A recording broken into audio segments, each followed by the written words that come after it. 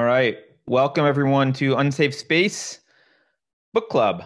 I'm your host, Carter Laren, and I'm joined by Carrie Smith. Carrie, say something. Hello, Carter. Thanks for doing all the tech on your end.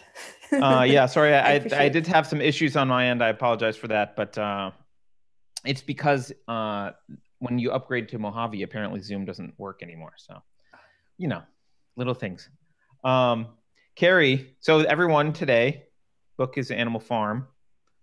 I have to admit, which I've already admitted elsewhere on our channel, I didn't read it because I read it last year and I don't want to read it again. So I apologize.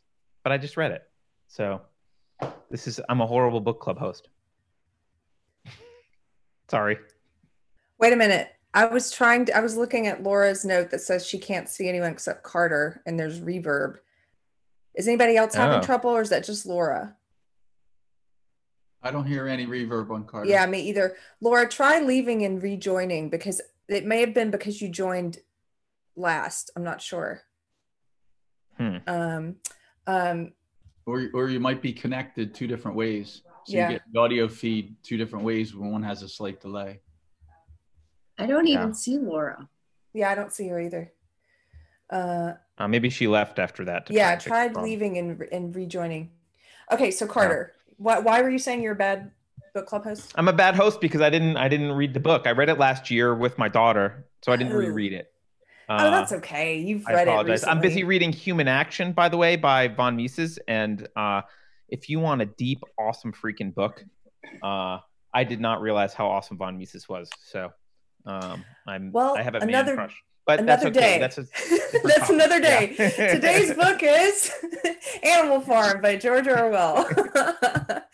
Well, I read most of it this morning. I had read about half of it. Some Then books are more equal than others, Carrie. yeah, That's some all I books have to more say. equal than others. So I restarted it again today, and this is a pretty quick read. Welcome, first of all, everybody who's in book club. I said beforehand, and I'll just to remind people, if you're not talking, put your microphone on mute so there's no background noise, and then just hit unmute when you want to say something. We're glad that you guys could join us. Why don't we start it the way we usually do? We're kind of get people's first impressions, and I'll go first. Yeah. I like that he used animals. I think it made it really accessible for people that maybe wouldn't read this kind of a book about the subject otherwise. And I thought he, almost like Ray Bradbury, he was very efficient with language. He didn't use too much language. It didn't make it longer than it needed to be. And also I cried at the end. So I didn't expect to cry. Those are my first thoughts. What about you guys? How about But I love the farm analogy. Obviously, like that's. yeah. I mean, that's why I one of the reasons I use the farm analogy is because this book. I mean, I think it's spectacular, and I wish more people would think of themselves as farm animals. I I loved it. I haven't read this book obviously since I don't even know middle school.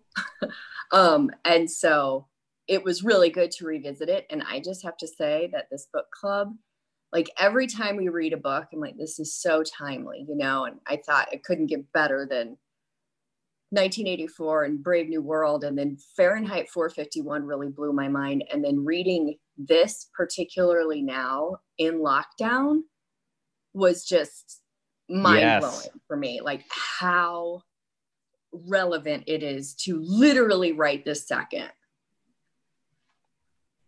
Yeah, That's I agree. It was I mean easy that to one draw I like. analogies. Yeah, one of the things I like was that the rules were changing, but no one was supposed to notice that the the rules were always changing. Um, but they were written down, so they must be correct. Uh, and that Squealer kind of as like reminds me of the that. mainstream media that was just constantly promoting the propaganda and changing everybody's opinion. And it was so much that was just like, oh my gosh, that's this person in real life. Yeah. Oh, I see more people have joined us. Hi, Jeanette, Marie, Oh, I'll try and keep up with Laura, Debbie people. Chandler's here. Kent, Debbie's raising her hand. I don't know what that means, Debbie, but you are Keith, recognized. Debbie has the floor if you Tara. want to raise your hand for a reason. I don't know. Yeah, Debbie. Let's see.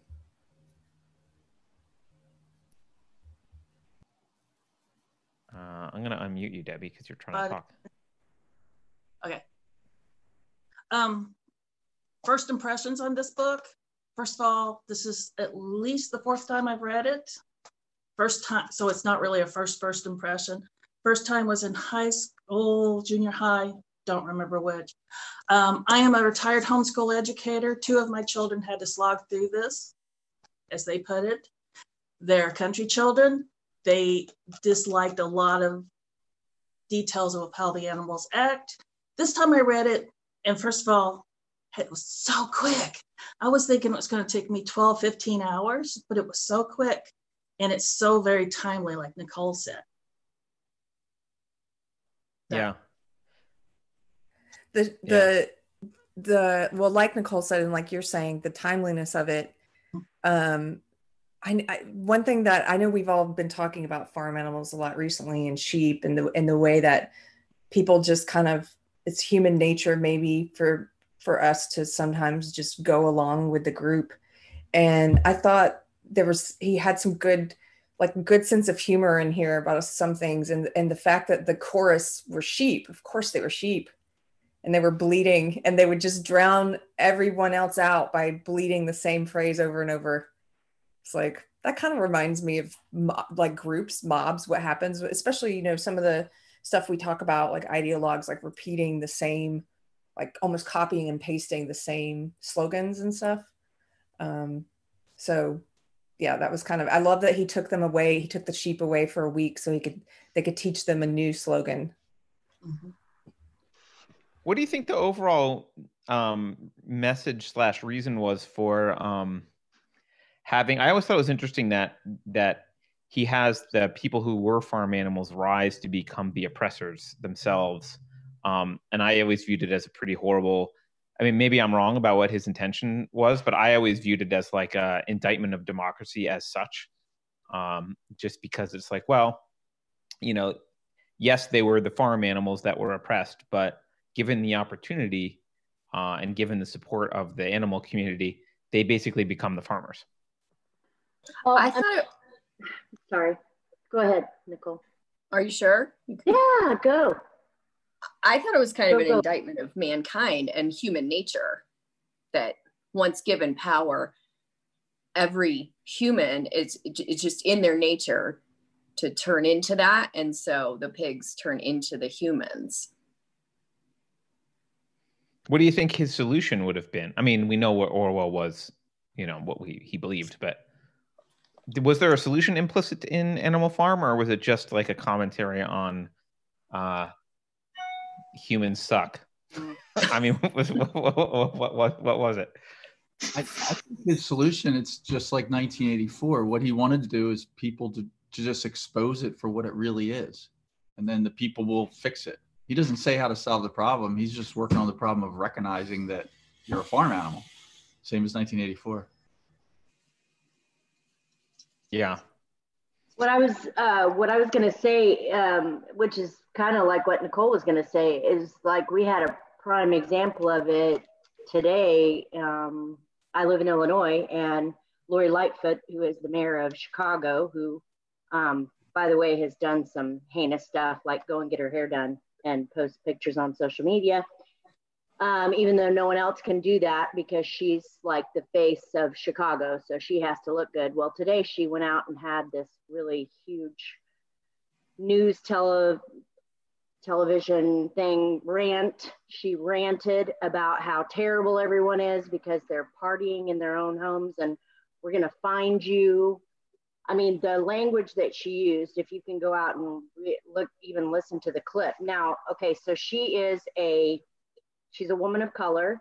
She is a lesbian who is married to a same-sex partner. So she's like a person who is like in oppressed classes. Obviously, everyone would agree that that would be what her position is. Now she has risen to a position of power. She is the mayor of Chicago, which is obviously the biggest city in Illinois. And she is basically oppressing everyone. I mean, the language she used was, it was unbelievable to me. She shamed everyone who had had been out of their houses. I mean, there was shaming, there was threatening. We'll send the police. We will arrest you. We will, we'll give you citations, and we will arrest you if you go out of your house, if you have a party, and if there is anyone who's doing any of these things, you need to. They gave a number so you can report on your neighbors. It was just like, that's kind of what, it was shocking to me hearing her talk, and the people that think that she is protecting people, and the self-righteousness that she had of saying that, that other people are selfish because they're not doing as they're told, was shocking. I think it's interesting what you're saying about her getting her hair done and saying, like, she needs to get it done because she's the face of Chicago. It's like the pigs. Like Napoleon. Yeah, they have to sleep in the house because they need to be well rested because they're in charge of everything. The rules are different for them. Yeah. EC Homer, by the way, we just got a super chat, which we can't put on the screen during Zoom, so I apologize, but thank you, EC Homer. He says, the benevolent dictator is a very rare thing. Yeah, I mean, if at all. What do you guys think the book says about, one of the things that bothers me about the book and humanity in general is how easily people are swayed and manipulated. And I mean, because you're reading the book and it's, what's going on is pretty obvious to you, the reader, but to all the animals, it works just fine. I think for the most part, people are just quiet. I think that's what shocked me reading it this time, is how many were like, wow, there's something wrong with this.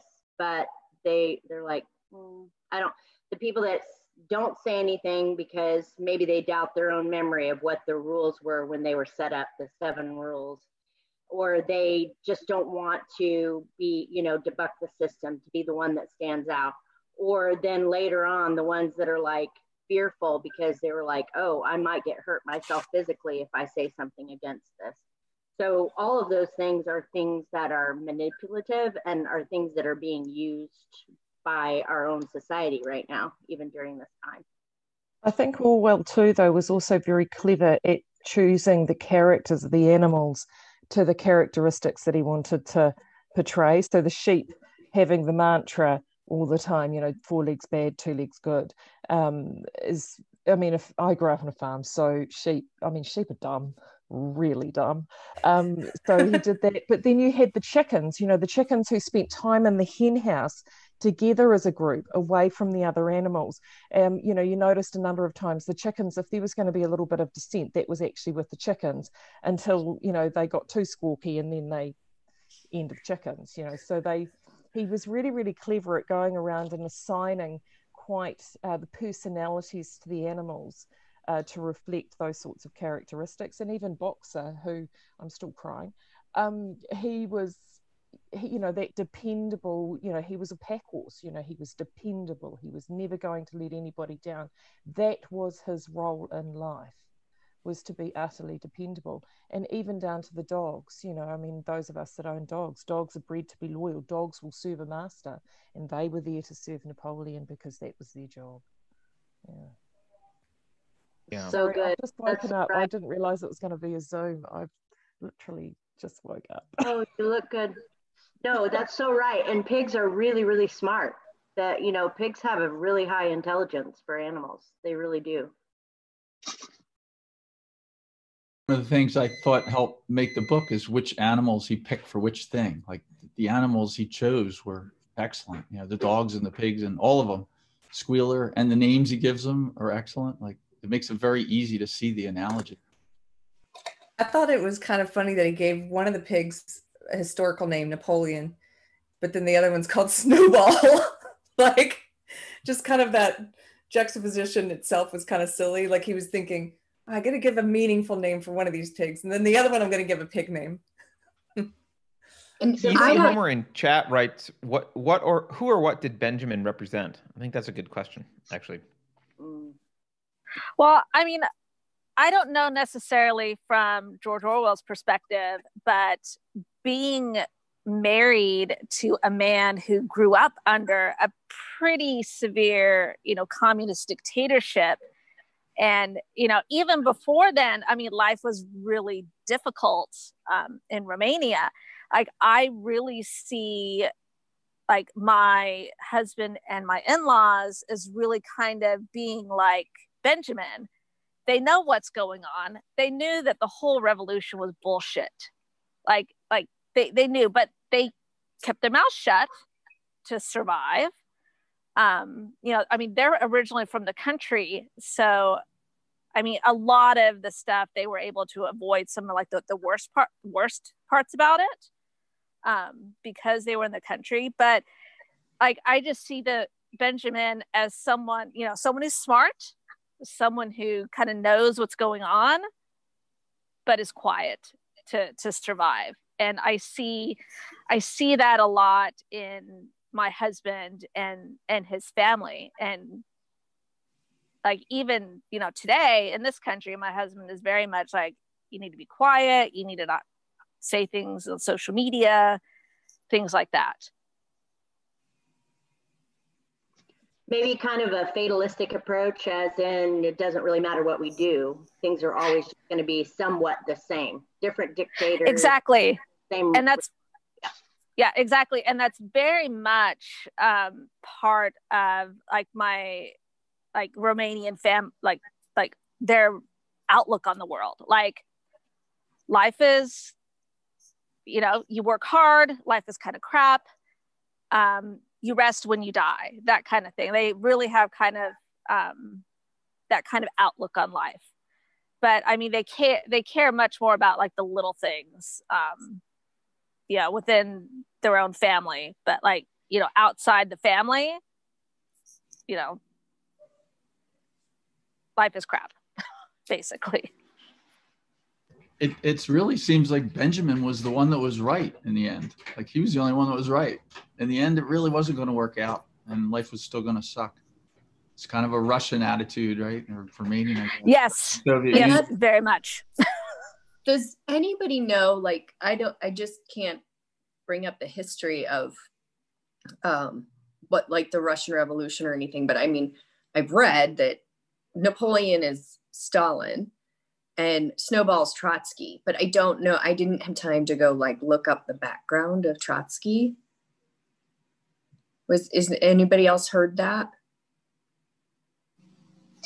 Well, I do know he was much more idealistic, like between him and Stalin. Stalin was very much an authoritarian, and I think Stalin used like the exact tactics that Napoleon does.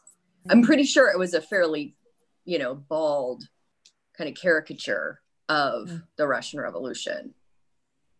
Wasn't Trotsky more of a... I thought Trotsky was more of like the world needs to unite together, and Stalin was more nationalistic in his... I mean, he had plans that involved the world, but they were predominantly conquering rather than kind of the world rising up as one. I thought that was the main difference, but I'm not actually totally sure. Does anyone know Trotsky versus Stalin there?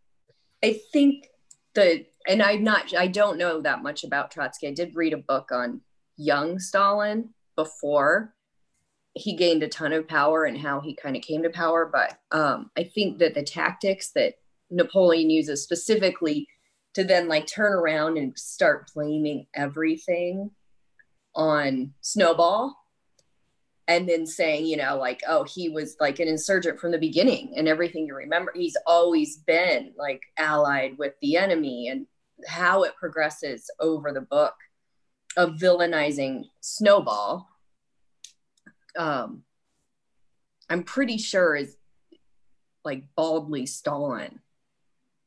So the people in chat are kind of answering for me a little bit, saying Trotsky was the real Marxist.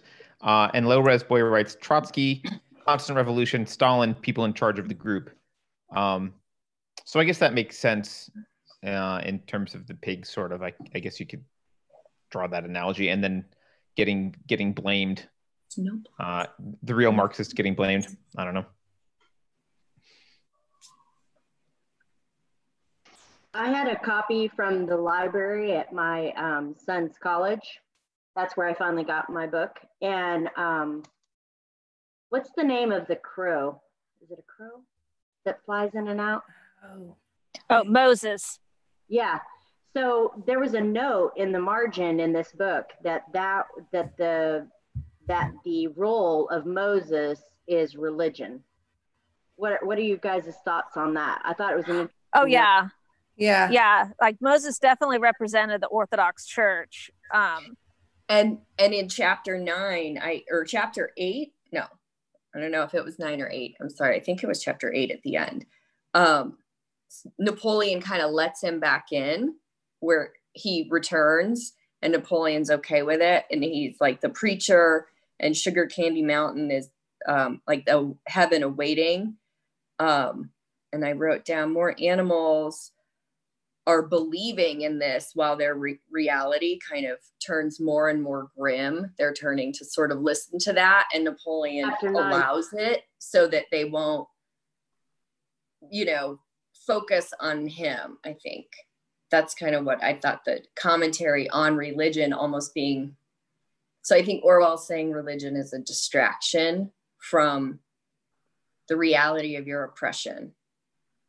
I think that fits with Orwell's overall, because he was a socialist at the end of the day, right? So I think that fits with his viewpoint, right?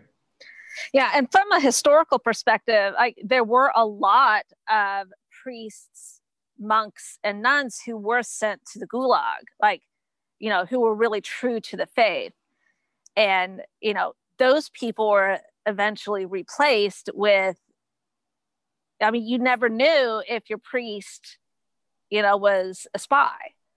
And so, people who grew up under that, my husband, they were very, they couldn't always go to church. So they couldn't even count on the sacred part of the, when you give confession, they couldn't even count on that because they might be spies. Exactly. You could not depend on their priests keeping confession secret as they are supposed to. And I think that was any authoritarian class, right? Yeah, go ahead. Well, that was an important part of Moses went away, meaning from my view, the good, the true priests and monks and nuns were essentially persecuted or killed. And then, new ones rose in their place who, basically supported the party. Right. This makes sense, right? Any authoritarian ideology can't abide other belief systems with moral codes outside of their own. So exactly, especially they can only abide it if they view it as something that's not a threat. So at the end when they let Moses come back in, it's almost and I think they even use the word contemptuous, the pigs look down on the stories of Sugar Candy Mountain or whatever as with contempt, but they allowed it. It's almost like they didn't feel threatened by it by then. They had to get rid of the religion in the beginning. So just like in the Soviet Union, they suppressed all religion. And then once they got total control, they let a little back in. Same reason they keep the flow of vodka going. Well, does that kind of go with some of what we're seeing with religious leaders of the day? We have people who have stayed true to their beliefs as far as what they believe to be true in regards to their beliefs of the Bible and stuff.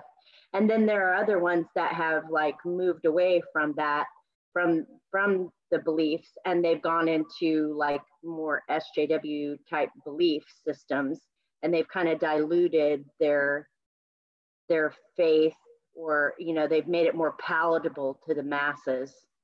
So that would be kind of the same thing, wouldn't it be? It's they're you're no longer speaking what you're making it to where people are not going to be offended by what you're saying. So you're watering it down. You're not a threat to the culture. Right.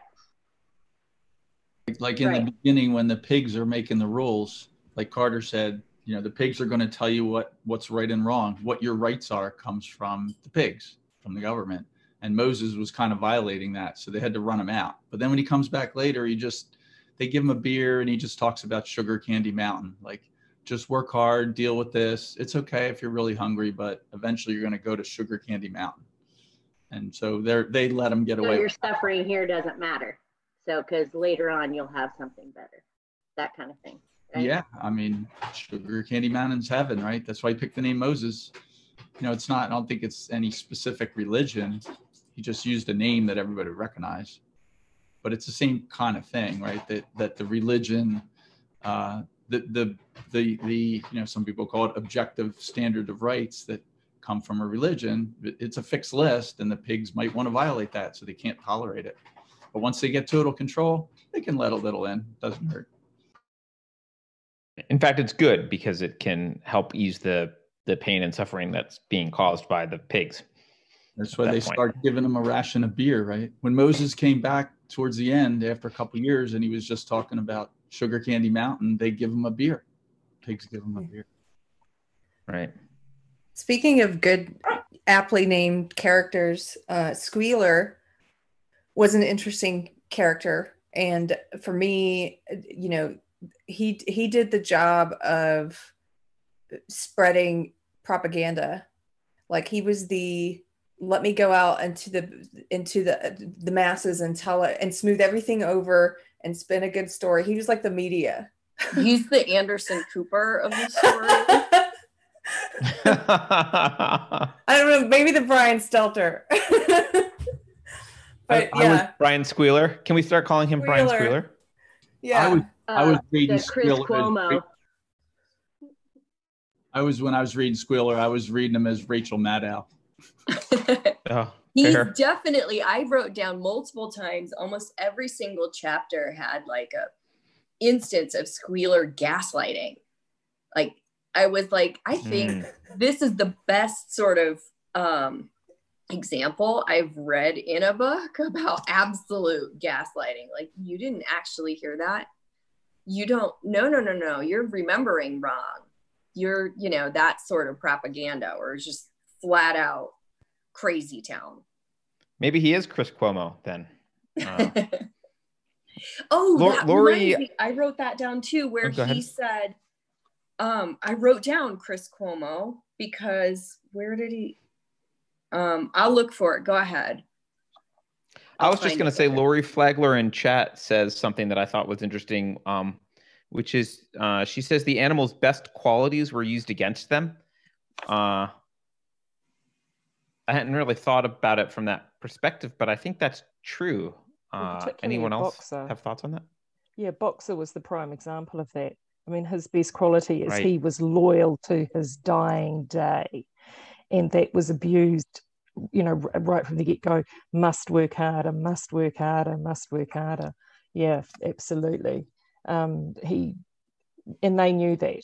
And also for me as well with Napoleon is it was the long game that he played, because he started stealing milk right from the very beginning of the revolution and whisked those dogs away. So this wasn't an overnight success. This wasn't the long game was already there, and he was playing on each of those personalities, like playing on the fact that he knew Boxer was loyal. He knew that Snowball was actually probably brighter than he was and was going to create all of those plans, but we don't get rid of Snowball until after we have all the plans that we need to achieve what we need to achieve, and then we steal them. We know that Squeal is going to do our job and Squeal and propaganda and get everybody up to speed. And yeah, so Napoleon was the ultimate reader of the personality of all the animals, and he used all their personalities against them, basically in a long game to his own end. It was the long con. Right, and even the Allies were thrown under the bus at the end, just like what has happened in the rise of Stalin and other dictators. That's really so good. You know what? I wonder about Boxer. I just thought of this, Carrie. I wonder if Boxer is kind of like one of those people like what you talk about who really have, like, you know, when you talk about people who work really, you know, they don't have bad intent. Mhm. They're people with Yeah. like people with a good heart who like give all they have to it, to the Yes. purpose, but they don't understand that they're working hard for something that doesn't really, you know, isn't really a good thing in the end, but they really do have a good heart. Like I see Boxer as one of those type of people who, you know, they can't really think it all out themselves, or they don't stop to think it all out themselves because they're too busy just working so hard trying to accomplish a purpose.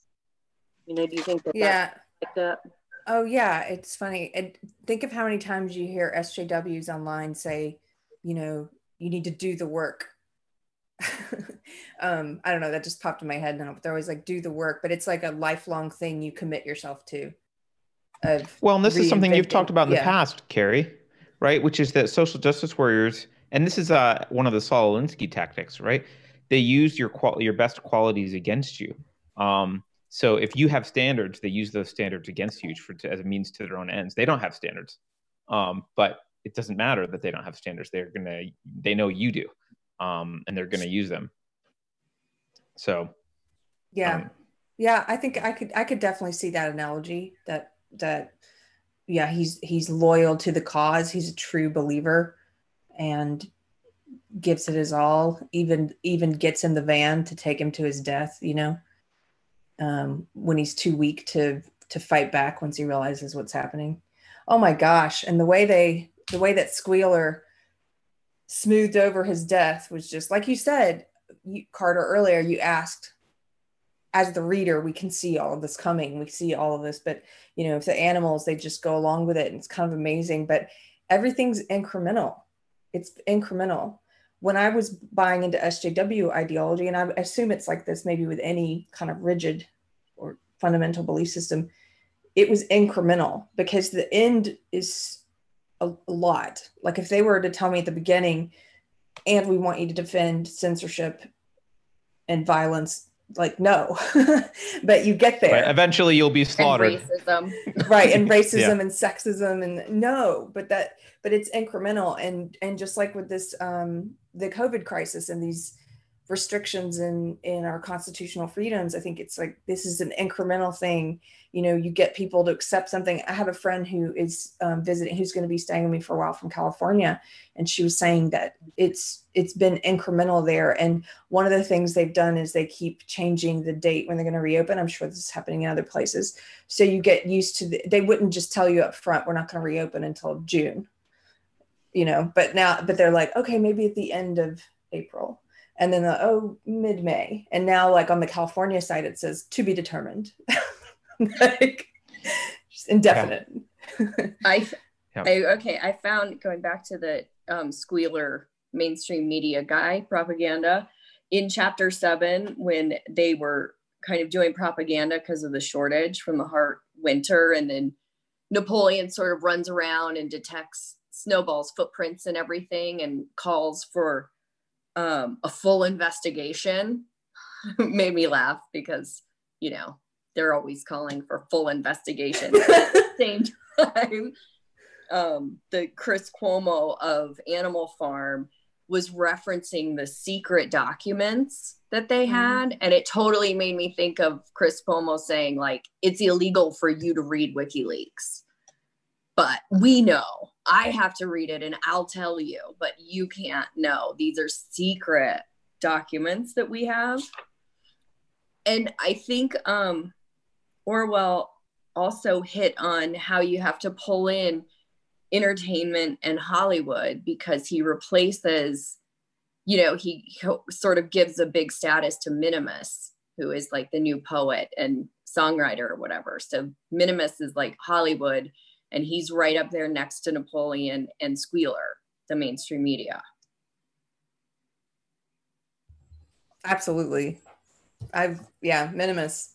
It made me think of the Soviet art, you know, the propaganda art, which some of that stuff is so cold. I just the feeling I get from looking at it. And I think that's because propaganda comes first. The art is secondary to the message. But the flag with the hoof and the horn, literally like the hammer and sickle, it was so like vivid in my mind. Immediately, I was actually going to draw the flag because I could see it so well.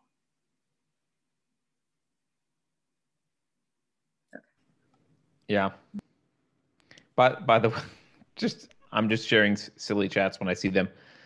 EC Homer says no farm animal is dumb enough to be Don Lemon. Might be true. Hey. Might be true. That's a great observation, Nicole. I didn't even think of of course, the hammer and the sickle. You should draw that. I'd like to see it. So does anyone remember what were the original rules that were on the barn, and how did they change? Well, I know they changed the alcohol one to right in excess. Right. Or you know, no farm animals will sleep in beds with sheep.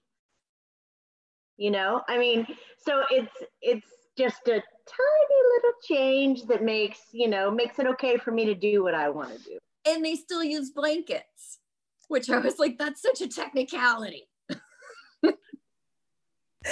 Yeah. That part made me laugh too. We sleep. Do you think we want to sleep there? I love how everything was a great burden for the elite. Do you think we want to be sleeping? We don't want to be in the house. We have so much work we have to do. Of course, we have to sleep in the bed in without sheets. We're sleeping. And of course we have to get a haircut during quarantine. Do you think we want to get a haircut? Right. No. Yeah. We're the face. We're the face of Chicago. We have to represent. Same thing. So sick. Ugh. Wombat of Doom in chat writes, at the end of chapter 8, Squealer falling from the ladder while changing the rules was like, pay no attention to the man behind the curtain. I think that's true, right? Exactly. Is that kind of attitude like, oh, don't, go back to sleep. And no animal shall kill another animal without just cause. Without just cause. Yeah, that's a good one. Yeah, that's a good one. That's the thing with just cause, isn't it? It's almost like the greater good. What is a just cause? Yeah, I can't remember. Well, it was without. Who gets to define it, right? It might have been just without cause. Does anybody remember what the add-on was for no animal shall kill another animal? I think it was without cause. Just the words without cause, not even just. Might be wrong, but I think it was just without cause. Yeah, when I said just cause, I think it's because I'm used to saying that phrase, but that isn't what they said. They did the alcohol one was like 2XS. They just added 2XS. But I don't see I can't find the just cause one or the other one. So to go to what we were just talking about, this was my favorite part in the book. Allow me to read just this little, you're free to read something that you guys like too, but this is do you think I want to get this haircut? Comrades, he cried. You do not imagine, I hope, that we pigs are doing this in a spirit of selfishness and privilege. Many of us actually dislike milk and apples. I dislike them myself. Our sole object in taking these things is to preserve our health. Milk and apples, I love them. I marked this because they use science. This has been proved by science, comrades. Contain substances absolutely necessary to the well-being of a pig. We pigs are brain workers. The whole management and organization of this farm depend on us day and night. We're watching over your welfare. It is for your sake that we drink that milk and eat those apples. That part just cracked me up. I know. I love that thing too. By the way, it is without cause. By the way. Yeah. That was so perfect. Because I hear that every single day. I believe in science. And it's for your own good that you're forced to not be able to go to work. Yeah. Anyway, I'll love that part. Yeah. That idea I wanted to throw out for people to think about. So one thing that was brought up was these constant little reminders. The pigs are a little more clever. We should trust the pigs. They're a little more clever. That was 5 or 6 different times in different contexts that was measured. And I think I probably mentioned this maybe to Carrie or Carter or both of you in messages and stuff. There's always that education, get educated, it's so passive, but it's another little gaslighting. Oh, I'm smarter than you, so you should trust me. Whereas you think about certain parts of the world where there's only 2 or 3 people in a country that have an education, well, they end up being the dictators.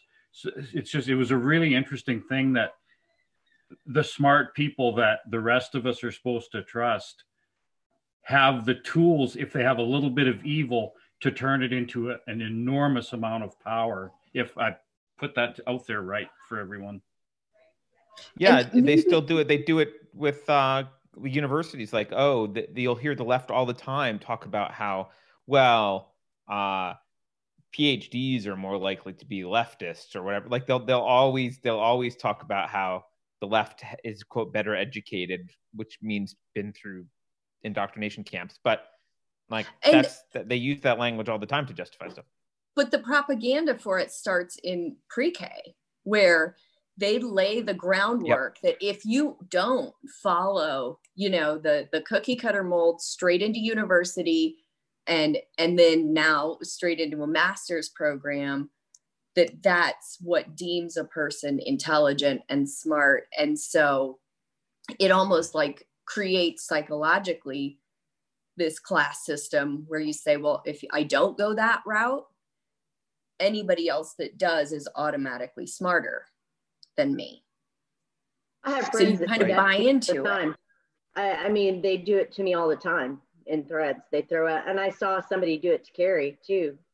Oh yeah, she wanted to compare degrees. Yep. Let's all compare how smart we are, and like let's throw out. And I mean, and I have a friend that does this literally all the time. She will like give out stats of how Republicans are more like uneducated and Democrats have more college education. It's like, and she, whenever I call her on it, I'm like, listen, what are you saying? What is it exactly that you're saying? Are you saying that, myself, that people like me are not smart enough to make these like, these connections ourselves because we don't have like, letters behind our name? Is that what you're saying? Well, no, that's not what I'm saying. But that is exactly what they're saying. So it's like, it's a form of dishonesty as well. It's like this, it's this slam to say, you are stupid and I'm smarter than you because I've had more formal education. And so, even though I can't make a coherent thought of my own opinion, which she cannot, she can't like tell you why she believes in something, but she has this degree. Mm-hmm. And so therefore she is far more like able to speak, she's in the elite class compared to people like myself who have only had a few college hours because we're, people who are less than. That is direct correlation of what she's saying. And can I just pop in? This is my first time. Yeah, please, welcome.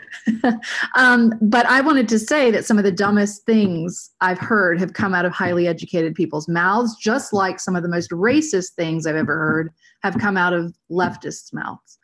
And I have blocked more people in the last week than I have ever before because it's like talking to a brick wall and they do nothing but insult. And I don't know. I just wanted to pop in and say that. Well, you're right. It's like the more educated, not always, but to a large degree, it's what Carter is saying, the more indoctrinated. Like, so I definitely hear very dumb things coming out of the mouths of highly educated people. And also people, I don't even think it's like, I mean, there are some people I know who with very high IQ who, ideology is a powerful drug. It can like, you can be a high IQ person and believe some very dumb things or be led to believe some very dumb things and capable of repeating those things. But yeah, I agree with you, Jeanette. I'm welcome. I'm glad you're here. First time. I always talk to you. It's just behind the keyboard. But I did want to say too, I had someone, I can't remember what I posted, but it was something along the lines of, it was give me liberty or give me death, that meme, or give me liberty unless it's a disease, you've seen it. It's unless it's something that we might catch, and then we have to stay in our houses and whatever. And I had a woman who's in the medical community. She's married to a doctor. My husband happens to be one as well. And the things she said to me about how dare you say such a thing, and your husband's a doctor, and how can you feel like this, and what about all these people that are going to be affected? And I just said, it's about choice. It's about freedom to go out. If those people are vulnerable, stay in. It's been that was one of the people I had to block. She wouldn't stop. And I've actually been very good friends with her off and on. I just didn't know how crazed she was about this whole situation. But anyway, that was where I was going with that. So sorry. Yeah. How dare you? How dare me? How dare you? Yeah. Well, the thing about IQ, book, IQ is just.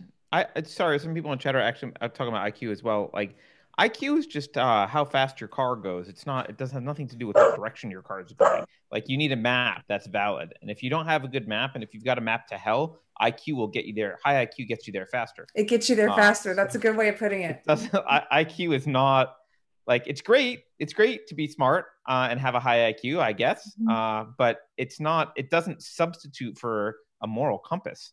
In fact, it's worse. It's better to have dumb people with authoritarian designs than it is to have really smart people who want to be authoritarians, because dumb people are easy to defeat.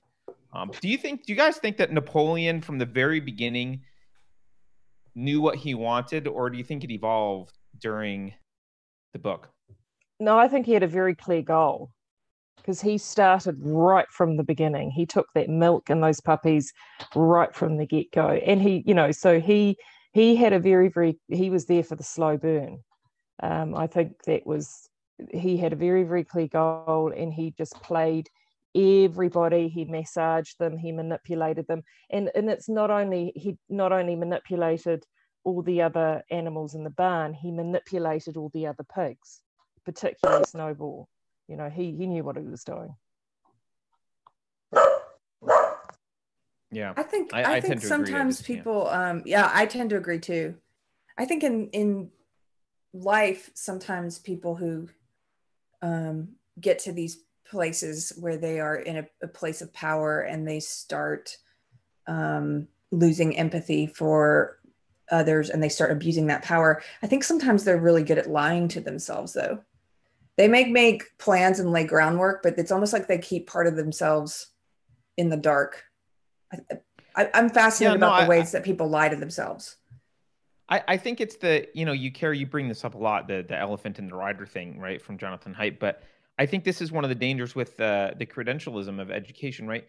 If you have a desire to be a little bit of an authority, a little Napoleon, right? If you want to be a little Napoleon, if you want to be a busybody and get your way with people, you will rationalize that if someone gives you the tools to rationalize it. And if they say, oh, well, now that you've gone to Harvard, here's the reason. This is a reason why you should be in charge of other people. Oh, now you have a PhD. This is a reason. Now you have an MD. This is a reason why you should tell everyone to stay at home and screw philosophy. Like, rights are irrelevant. You have an MD.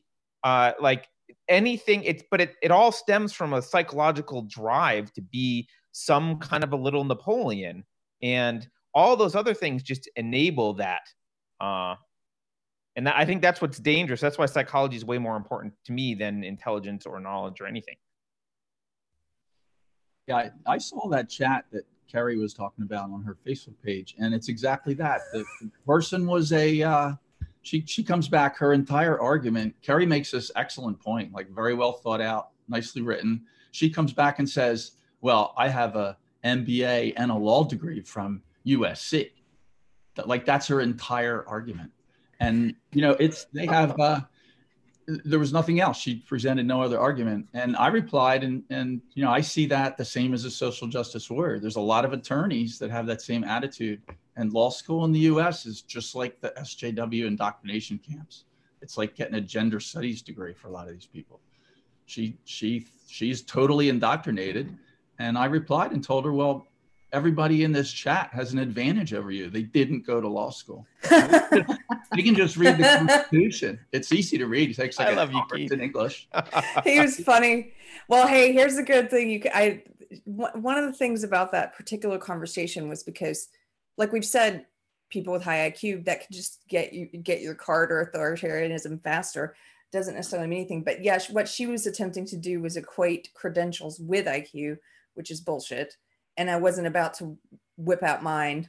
I'm like, peer pressure, tell me yours. Like, no. But it's a bit like she had already demonstrated in that particular chat, she didn't understand the basic definitions of some words. And it's like, so it's a bit like being lousy at sex, but then pointing to your expensive lingerie. But look at this thing, look at what I bought. So I'm like, if anybody wants to use that in the future. So I made myself laugh. I was like, but I bought this at Victoria's Secret. Anyway, credentialism, here's something about that, just a little bit a branch off of that discussion. The fact that they're not allowed to read, or that it's not that they're not allowed to read. In this book, he makes it so that, you know, certain animals, they have different abilities, and so some can't read.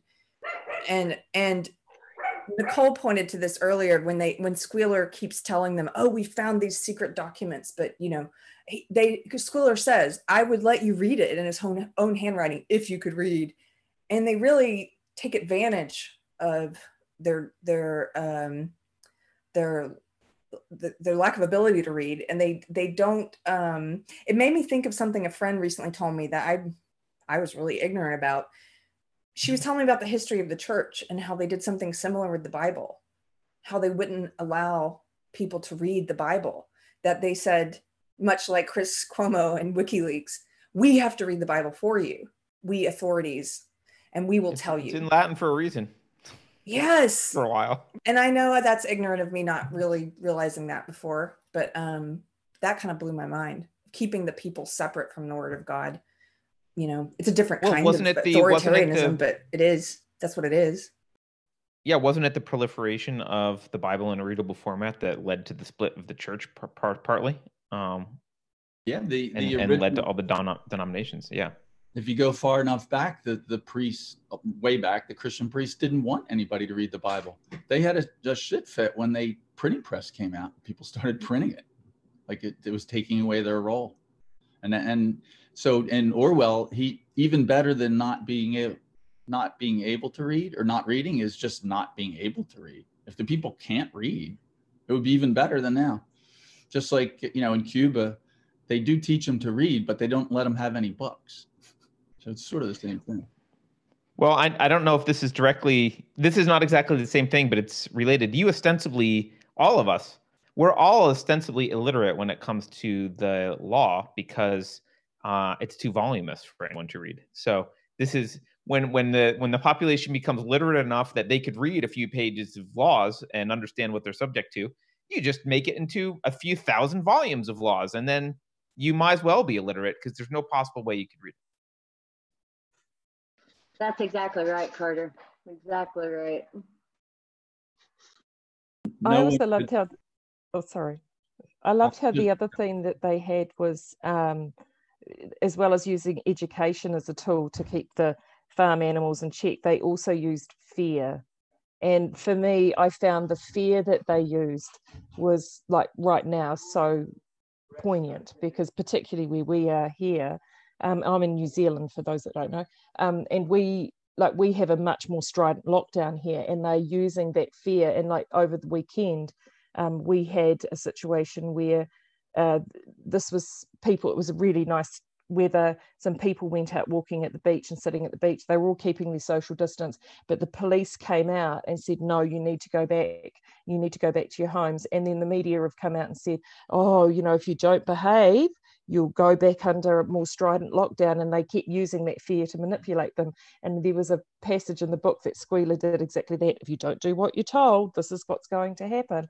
I thought, wow. That's what they were all claiming was going to happen right before the protest here in Denver. Like, oh, if you guys actually show up and protest, you're just going to get us locked down longer.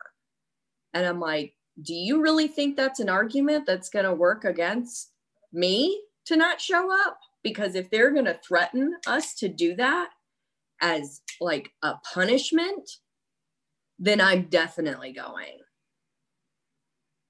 They didn't realize you weren't in the chorus of sheep. It's amazing how accepting of authority figures as a dynamic that should persist into adulthood people are. So many people just accept that there should be authority figures telling people what to do, and we should obey those authority figures. And it's been monumentally revealing to me about the character of the people that I know. And most upsetting are the ones who I think are going out of character, what I expected them, what they've told me in the past about how they feel about things, and then watching them turn into little totalitarian, authoritarian knobsuckers. It angers me to a level I can't even describe, where there are people that I will never feel the same about now that I've seen this side of their character. I went to a protest last week and covered it, was posting about it. And I had several people came back like very angry at me and saying, you're not a patriot. Like they don't even understand, like to be patriotic to them is to like just follow the leaders, totally worship them. And I said, I'm sorry you don't think like George Washington and Patrick Henry were patriots, but George Washington would have brought a cannon to the demonstration. And fired it. I don't think you understand what the word patriot means. Yeah, like to be honest, like I agree. And that's why, like when I read Animal Farm, I actually felt a lot of disgust, because we're seeing this all play out like right now in front of us. And I mean, I keep pretty quiet on social media about politics and things like that. I just post like my knitting and crocheting stuff and stuff that I cook. But just, I'm there and I'm just watching everyone else. And so like, now I know who to trust and who not to trust. And frankly, it's astounding and disgusting, and it's disappointing. Yeah. I mean, you guys, if you've watched our regular podcast, you probably know I'm feeling the same. I had a I don't mean to get too off subject, but I went to a good church service this morning. It was Cowboy Church. It was in the rodeo arena today, which was cool. But one thing he said, he was talking about loving your enemies, and I really felt like I was supposed to hear that, whether it was at church or somewhere else, because I've really been struggling with it right now. I've been feeling disgust, that's the word, lately myself. And I don't know, maybe I guess it's comforting. At least it's comforting to know that I'm not the only person struggling with that. I definitely do. And I try to just post stuff about knitting and cooking and all my dishes and whatever. And then I get sucked into it. It's just like there's a part of me that can't, I guess it's that injustice part of me that can't let it lie. And I think we've talked about this, or I've seen this discussed before, the righteous anger. But I think I'm getting overwhelmed with it as well. So that was a good word from you, Carrie. Thank you. I feel like that too. The disgust is right, righteous anger, and feeling, just letting myself get angry at these friends. I'm trying really hard to remember that they're operating out of fear, and or tell myself that. Although one of them, I mean, I swear to God, she just is like everything they've accused, like right-wing fascists. I feel like I saw her just pull on her jackboots and be like, start typing in like, well, those people ought to be arrested, for some marginally out of step, whatever. So I try to keep reminding myself she's probably just operating out of fear. Not everybody can be brave. But yeah. I feel like I need to step back. I've actually made a challenge for myself for this month to not open Facebook until after 10 a.m. every morning. You don't want to doom to try not to get sucked in like that. Yeah. This is a good quote from Alan Monahan in chat. I just to round out that conversation. Alan says, be careful that anger, while justified, can make one easy to control. It's the reason why agitation propaganda works so well. Yeah, that's part of the reason I'm struggling with this, and it concerns me because, you know, I see people who whose ideology I abhor, who are motivated by anger, and anger makes them really easy to puppeteer. I don't get. I'm not sure I agree with that. By the way, can I argue with that? Sure. Yes, being led by your emotions is what makes you susceptible to propaganda. So I'm not disagreeing with that, but I think one of the things that we've been propagandized for is we've been taught that to avoid conflict, and that ideas are ultimately not very important and they're nothing to get angry over. And we've been taught to suppress anger at injustice. And the reason that we've been taught that is because they don't want us to revolt against an unjust system. And that anger is not only healthy, but necessary for spurring people to action. I don't think there's anything wrong with the anger. There is something wrong with letting it pass unfiltered through your rational mind. But it's so obviously you have to check with your reason whether that anger is justified and then what you should do about it. But how you placate a population is partly by making their emotions numb so that they don't get angry anymore when they see injustice. It just becomes a normal thing. I mean, look at how authoritarian governments behave. You know, someone is disappeared in the middle of the night and their neighbors just like shrug, like, oh, that's what happens. They're not angry because they've learned to be that's the way things are. They've learned to just be complacent about it. And I think anger is important, and we should be embracing our anger over righteous anger. I think the anger comes out of the ignorance from the fear that they're generating. So what they're angry at is other people doing something independent. They become furious. So it isn't that they're really angry at the government and the virus. They're angry at their neighbors. You know, like example, my parents' next door neighbor called the sheriff because there was a guy out fishing on the dock with his brother, and he owned it. It's his dock. Like she's angry, furious. Right. And there's a difference. There's a difference between feeling the anger and then telling yourself that I'm not supposed to be angry and suppressing it, and feeling the anger and then checking whether or not your behavior is then justified afterwards. Like, you need to process things rationally. And then someone in the chat's making a point that like anger and outrage are two different things. Like, I would tend to agree that outrage is kind of like the anger comes in and I'm just going to emote back based on the anger. Let it flow through you. What is that, Star Wars? Right. That's the outrage. But that you don't need that kind of outrage. I mean, I'm not sure that's the definition of outrage, but I get the distinction, right? You don't need to do that. That's dangerous. But being angry and deciding like, what can I do about this? They don't want you angry. They want you to be like, oh, it's not a big deal. What's on Netflix? Yeah, we need the fear. Maybe we need more than one word for anger and outrage. I think that's a good point. But it stems from somebody that's just been totally convinced that they need to be fear, and a little bit of outrage is good to help your neighbors. And I'm going to read a H.L. Mencken quote that I have handy. The whole aim of practical politics is to keep the populace alarmed and hence clamorous to be led to safety by menacing it with an endless series of hobgoblins. Yes. That's a great quote. First of all, I love that word hobgoblins. So just great for quote. That, I'm just going to have to look that up and post it probably. Before we talked about how the animals had their best qualities used against them, and it reminded me of without spoiling any books that we may read in the future, it reminded me of kind of the Randian solution to this, which is if you are Clover, stop working. Like, you need to take those qualities that they're relying on that make you produce the very instruments of your death. You need to stop.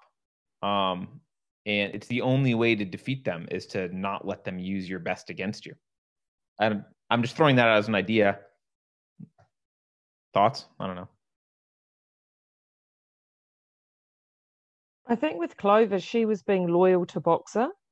So she would, like, she was starting to question, like, she kept going around in the back of the barn to check the, because her memory, she wasn't quite sure. She needed to check, and she would go around and she would check, and she would get someone to read her the things, and things had changed. And so she was questioning her memory, but she would never go beyond that, because I think her first priority and her first loyalty was always to Boxer. So I think she was led by him. It was almost like a really traditional loyal marriage. And then when Boxer was getting sick and he was in pain and he had the split hoof and he wasn't feeling well, both her and Benjamin, I think, were the two that kept saying, you need to slow down, you need to stop. And they tried to counsel Boxer, but Boxer was always must work hard. Yeah, sorry, maybe Boxer would have been a better analogy. Like, should Boxer have just stopped? Oh, absolutely. And I think Benjamin and Clover, tried to say that to him. They tried to have him stop, but he was so, he believed in the cause so purely. I mean, that was the thing with Boxer. I think his belief was so pure. And then when he did start asking questions, he would ask questions, and he carried enough gravitas that, unlike any other animals that brought anything up that was remotely questioning, that literally got them killed, with Boxer, the pigs knew they needed him, so they would allow him to ask questions to a point, but then they had, they were able to throw enough out to placate him. For this, I mean, Boxer really did genuinely believe in this greater good. He believed in this vision, this grand vision that they had, and the only way to get there was to work harder. And I think, and the pigs knew that, because the way that they would always get Boxer back on track when he asked a question was to say, yes, but we need to remember what we're all going towards, comrades. This is what we're all walking towards. And then they would get Boxer back on track again. Do you think he understood it deeply, or do you think he just understood? I mean, he didn't understand it deeply, but I don't know. There's like a naivete. It's like a belief in the vision apart from evidence in the vision, or was it a belief in the leaders and not the vision? I think there's a bit of both there, but I think a lot of it is Boxer. There's a lot. Loyalty is one of those really interesting characteristics, I think, with people, is that you see a lot of people that will follow a belief system or follow a person out of loyalty. There is a loyalty there that they will follow to the bitter end, and they will buy into it, and they'll be loyal to that person regardless of what atrocities that they commit or they'll do. And they may question it, but then they'll look at it and they go, no, we need to be loyal to this cause. Because when you actually, and I think Boxer, as they talked about time going on, I think there was a portion, I did it on audio, so they didn't run it in chapters, but there was a portion when they said over many years had passed and most animals had forgotten, but Boxer was one of those few animals that hadn't forgotten. He'd been there right at the very beginning. He'd heard Major's vision. And I think what Boxer believed in was the dream, was old Major's dream. And that's what he was there for. That was the loyalty that he had, was that original dream, that speech. He had obviously had that moment in the barn, and he never wavered from that. So while everything else was turning to pus around him, he was still, we must work hard and Napoleon is always right, because he believed in that vision. He just believed in the purity of the cause so much that he hadn't seen that it had actually become a festering sore and had become infected around him. That's amazing.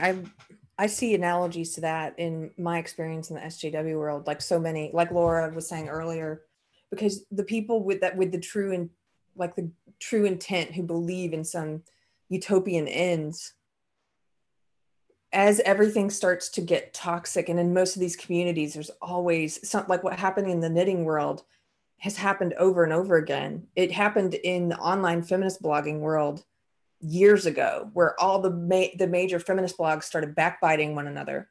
Intersectionality just like killed all of the sisterhood, the friendship. It was like, sniping at people for their race, sniping at people for being straight, sniping at, it's like, you're not marginalized enough. And this incredible infighting happening. And in the midst of all that toxicity, I felt like, but the ends, like if I focus on the ends, it's worth it. And I know a lot of people who are in it for that, what they think it's good intent. I think that's probably like Boxer. They're looking at this thing of like, okay, this is just some unpleasantness that we have to get through. Like, if we get through the unpleasantness, the utopia's there. We're still having, and you can justify and you can make excuses for behavior that's horrible, because you're like, you know, there were people in my life who were SJWs who I allowed to treat me in horrible ways and to treat other people in horrible ways without saying anything, because I felt like, well, they're a good person though, because we believe in the same thing. So, I mean, it sounds crazy now. It's embarrassing, but it's true. Hey, Carter, the first thing that I thought of whenever you said that about why not just quit working is AOC and her telling everybody, oh, whenever we can start working, how about if we just don't go back to work? And I don't know why I thought about that, but square that in my mind somehow. I can't get well, it. AOC and I are like this. I mean, we are just. I know you're not. So our philosophies are so well aligned. But No, I mean, I think that. I don't know why. Yeah, no. I can't flesh it out. Well, I mean, we may. I was in particular referring to the solution in Atlas Shrugged, but which we may read someday. But you know, the idea is that if the system is using you and your productive labor for evil, stop working. Stop giving it your productive labor. And because here's the thing, this is the thing that not a lot of people have thought about, but thieves rely on non-thieves, right? So if you're an authoritarian or you're a thief, your existence is dependent on your victims, because it's your victims who knows how to grow corn or raise a farm animal or build a house. You don't know how to do that. All you know how to do is point a gun and steal. And without your victims, you would be dead. And so when the evil people rise and they are trying to build a society that they're in charge of, or they're being authoritarian, they actually rely on the consent. And this was I think this was one of the insights that Ayn Rand had. They rely on the consent of the victims, the moral consent of the victims. They rely on the victims saying, well, I really ought to go keep plowing, or I really ought to go keep doing my work because I have to go support the system. Now, obviously, you might want to keep working to support yourself, right? But the idea that you need to keep working to support the system is exactly what they're relying on. And if you stopped, it would all fall apart. So here's where I will agree with AOC. If everyone stopped working tomorrow and started bartering instead of paying taxes, would we all be better off? The system would absolutely collapse, right? If we started bartering between each other and none of us took a US dollar paycheck and we could survive and be happy that way, the whole thing would collapse and need to get restructured. They rely on our output in order to run this system. Wars rely on your tax dollars. Bad programs rely on your tax dollars. Like, that's how this runs. And so that's the distinction I'm making, not the AOC distinction, which is don't go to work because the government should be printing money. That's not really what I meant by that. I think you're forgetting. Is that clear? Well, you're forgetting that AOC has an economics degree from Boston University.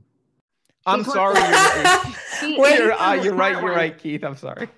Nice callback. I just was having like a moment where my mind was kind of clashing, because I was thinking, are we actually agreeing with her on something? Because if we are, we're gonna need to parse that out, because otherwise I think she's just an idiot. No, we're not agreeing. There's a difference. AOC wants everybody to not work and the government to just print money. Pay for it, right? Maybe we should just. Difference. That's the difference. Like this group here, we should probably just stop talking about the virus and start picking a place for Unsafe Spaces Gulch. Maybe Nicole, the mountain people, knows a spot.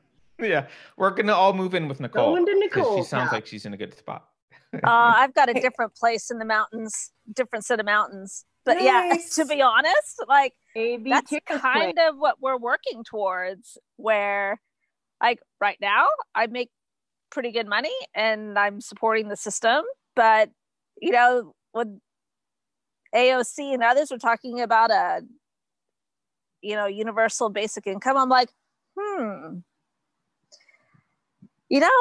if I had that, I might just quit working, go up to my place in the Ozarks and get some chickens, get some pigs, and just make sure that I have enough cash to pay the property taxes and pay the electric bill, pay for the propane. And that's the thing that scares the government more than anything. Like, this is one of the reasons that they push. I think it's one of the reasons that they push women into the workforce, and pushing, not that women shouldn't work, obviously, like if they want to work, they should work. But the reason they don't like homes where one parent stays home. This is why they want to support kindergarten that's subsidized, and they want to support preschool, because if two parents work, two parents pay taxes. Plus they pay someone to take care of their kids. That's a third tax income they can tax. Whereas if one parent works and the other parent stays home, there's only one source of income they can tax. So the government hates the idea that you do labor that isn't denominated in US dollars. They hate it because they can only reach into your wallet or into your livelihood when it's denominated in dollars that they control. And if you raise chickens and trade them with your neighbor for some goat meat once in a while, and raise your kids together with your 3 or 4 other neighbors, and have your own little school system, and government's not involved, they can't tax any of that crap. That sucks for them. They lose power. They're terrified of that. It's much harder for them to call that interstate commerce when you do it that way. And then they show up in Ruby Ridge and Waco. Hi, Alan. Yeah. Alan has joined us, guys. We should talk about that someday. Yeah. Hey, Alan. Hey, can I thing, Nicole, that you posted, which I had seen of those 2 police officers coming to that lady's house to say something about how her kid was playing with the neighbor. I mean, if anybody doesn't see that as just insane. I mean, I don't know how you can't look at that and just be like, this is straight up insanity. I saw it posted on actually Dr. K's group. And there's a woman there who responds to literally every person that responds to the video about the full story. And, there's a bigger story behind that. The police had come out to her house prior in the week and dealt with other stuff with her teenage son, and for some reason their PR response from the sheriff's department had to include that she had gotten a traffic ticket that week. She got a speeding ticket. They'd been out to deal with her son. Basically, the sheriff's department released a statement saying, well, this lady's a pain in the butt, so you don't know the full story. And I was still like, I don't care about any of that background. When I watch, it was the tone of voice used by those police officers in that situation. And the way the female cop was like, we're making note of your name, like we're adding you to the list. And anyone who doesn't know, chilling. No, you're not cooperating, and we're making a note of that. And the fact that somebody in their neighborhood who had like intimate knowledge of them knows that one kid is going over to another house to play. Who cares about that? Who cares if one kid is going over to another house to play? I mean, you go to the grocery store and you're like exposed to 50 plus people. How is this something that we should be worried about? It's just bizarre. It's the thought, it's kind of it's kind of the breakdown of logical thought that really bothers me. People that can't understand that what they're fighting in this particular instance are like, well, she shouldn't be doing that. Why do you even care? Why do you care? I mean, it's the circular arguments I keep getting in with people about it, like, that want to say, well, they should not be doing that. They should call the police. They should call somebody. They are putting everybody at risk. And I'm like, if you're worried, you stay in your house. And they're like, but that's not fair because I have to leave so that I can get food. And I'm like, no, you keep telling me I can get everything delivered. So you stay in your house. It's okay. You stay there. but you can't tell everybody else to stay there to protect you. Does anybody else feel the low simmer and the low boil of it's beginning to be the end of this for us? I mean, the people that are, we went out yesterday, our entire neighborhood, there must have been 10 parties going on. I'm in North Carolina. Yeah. Oh, absolutely. Our governor keeps extending it week by week, that slow dribble of, and I think he may extend it again because of the protests and all that. Not that I care that, you still should protest, but it's a slow boil that's getting ready to explode, I'm afraid. And not that I'm afraid, you know what I'm saying? But yeah, people are getting to the point where they're like, enough. It's all right. That's enough. It was so busy out today when I just left right before book club. I mean, there were like hordes of people outside, and I live in Boulder County, so there's always people biking and like marathoning all through the streets just constantly. And that really didn't back off the whole time. People are just really committed to exercise here. But today there's like, everybody is outside. So I feel like people are just naturally sort of being like, I can't maintain this level of fear forever, and we have to go outside. Yeah, I can tell you, like I live in Harris County, Texas, and we've been out and about like around here for almost a month. I first noticed it around Easter. So it's been like, 3 weeks now? Just every single store, every place that people could go has been packed like it was Black Friday. Even some of the grocery stores, like H-E-B in particular, that was known for like enforcing social distancing and everything. I'm like, I haven't seen a line in front of H-E-B in weeks. It was like they gave up. And I mean, it's been insane. And I actually noticed today, finally, when we went driving around, that the parking lots of some of those places are pretty full, but more of a normal full, because now that there are more places for people to go. Like restaurants are starting to open up a bit more. Heck, even though salons aren't supposed to open, I saw an open nail salon as I was driving down the main drag. And I mean, it's almost like it doesn't matter what the government says anymore. People are starting to open up. Yeah. Can I take this back to the book quickly? There's some point I wanted to make about the beginning, and I just wanted to ask, what version were you guys reading? Because I've got the 1996 version that Carter has, the blue one. My cover ripped off, but there is a preface in the 1996 version by Russell Baker. Did anybody read that? Carter, did you read that preface? I did the first time, but I didn't reread it. No. So this guy Mine is like a 1954 version. 1954. Oh, that's awesome! Look at that. It's a hardback too. That's when the preface it was from the library at Eastern Illinois University. Cool.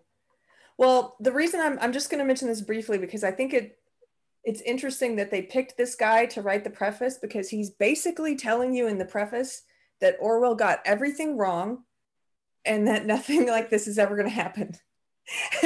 And he says, he talks about Animal Farm. He talks about Huxley's Brave New World, which we read. He talks about Arthur Kessler's Darkless at Noon, which I've never read. And then here's the end of his prefaces. Well, here we are in that future that so many writers 50 years ago could only guess at. And what do we see? They were ludicrously wrong about the amazing efficiency with which totalitarians would destroy individualism. Why did they get it all wrong? For one thing, they were men who had come to maturity in the age of the dictators. So it talks about like basically the perception is skewed because they lived through this, right? They failed to allow for the stupidity of incompetence factor among people who would run the totalitarian states. And then he says, what was unpredictable was the liberating effect of technology. The Soviet Union could surround itself with walls, but could not block out revolutionary radio and electronic waves, which stirred up the supposedly whipped human herd with an irresistible appetite for rock and roll, blue jeans, and other such subverters of totalitarian rule. Finally, the fearful efficiency of the totalitarian state turned out to be an absurd myth. As someone finally pointed out, making a simple telephone call in Moscow could sometimes take hours, if not days. None of this is to say that Orwell and his fellow pessimists of the 1940s ought not to be read with the greatest respect. They should be. They show us the edge of terror on which we lived 50 years ago, and they help us understand why that generation was willing to spend so much treasure and take such daring risks to keep totalitarianism at bay. He's basically like, this has no application for the future. These guys were wrong. Technology is what saved us. Now, I just wanted to hear some people's thoughts on that, because I have mixed feelings. I'm like, he's right about technology, I think, helping to subvert part of what was going on in the Soviet Union at that time. But this preface was written 25 years ago. Well, this guy, Russell Baker, couldn't see where we're at now and what technology has wrought now. I mean, now technology, I think, helps them. I mean, honestly, well, Carrie, he has a degree from Johns Hopkins, and he's a Pulitzer Prize journalist. So I think that says it all. Got it. I mean, obviously not a person who has read any history much at all. And, I'm a person of faith, so I read Ecclesiastes, and Ecclesiastes says there's nothing new under the sun. And if you're a person who reads history, you know that we repeat ourselves endlessly. That is what the human race does. Gary, read the last sentence. I'm sorry. Yeah. So you go ahead and read it. Yeah. That's just crazy. It's crazy that, this person would say, oh, well, that's what other people did, but we're way too, informed and whatever, intelligent, that we won't do this again. That's like the same sort of what is that called? Arrogance that has led us to be where we are now. Like we don't realize that we're falling in the same sort of arrogant traps of our own envy and, lack of, humility and things like that, that we don't even read history. We don't understand that we are just as capable of these atrocities as anyone else. I mean, look at the people now who are dialing the number to call somebody in because they're out of the house and when they're not supposed to. And they can't even understand that they're the same sort of personality that would call in their friend that was Jewish, that was hiding somebody who was, or their neighbor that was hiding a Jew. I mean, this is the arrogance that we have had, as Americans. I mean, I've had it myself. This has just been shocking. The fact that, we have this kind of thought where we look at the Germans and we're like, how could they do such things? This is how they could do such things. Look at how we're doing. I mean, I understand it's not the same thing. I get it. It's not. No, it's the same personality type, though. It's the same underneath principle that is allowing people to look at the situation and say, I have the right to dial this number and report this person for doing something that I think is, wrong. When in all reality, who decides that that's wrong? Who is it? Part of this. Well, this is postmodernist. Go ahead. Hey, Tamara. Hey, Tamara's here. Part of this is he missed the advances in technology that allow artificial intelligence systems to act as sensors, as well as the growth of technology with the centralization of systems, so that Microsoft, Facebook, Google, and a couple of other big tech companies in liberal Silicon Valley set the same standards for being nice and being respectful equals, we can say death to Jews, death to whites, death to conservatives, but you criticize illegal immigration and you get censored for using the term illegal immigrant, and nobody comments on, you said illegal alien. Well, they're not Martians. Ha ha ha ha. You get the censorship algorithms that I've seen on half a dozen sites where if you say Wuhan virus, that AI that monitors for X-rated comments, hate speech, and intellectual property controls of don't upload Marvel movie video clips more than X seconds long, is sitting there, and the AI is removing the comments or warning you, and if you get too many strikes, it takes you down. That is aside from the built-in tools where people also moderate and report you for comments and such. And I'm running into, as a professional writer, where I upload a comment on the Wuhan virus or the Wuhan coronavirus crisis, and I've run into the AI automatically popping up and going, that's hate speech, that's not allowed. Just like if you say an Islamic terrorist, no, they're not really Muslim. Well, it's not even just the AI though. It is, and he did predict this. The guy that wrote the preface, which I did read because that's in this high school copy that was left at my house. He does, because I wrote this down, this quote from chapter 7. They had come to a time when no one dared speak his mind, when fierce growling dogs roamed everywhere, and when you had to watch your comrades torn to pieces after confessing to shocking crimes. And my note next to it was, sounds like Twitter. And that's just the people that are on it, not even, the AI. If I can interject, go ahead. I looked, the copyright on the preface is 1996, which was very shortly after the fall of communism and before the internet was a thing. The internet was there, but at that time I remember getting on a forum, hitting, load and go dial up and going and voting a load of clothes. And when I got back, the forum was mostly loaded. So that's a whole different world that we're living in. And my preface was written in 1954. The preface. She's talking about the one that I read, Nicole. Yeah. That's the same one that I have, right? Okay. By Russell Baker.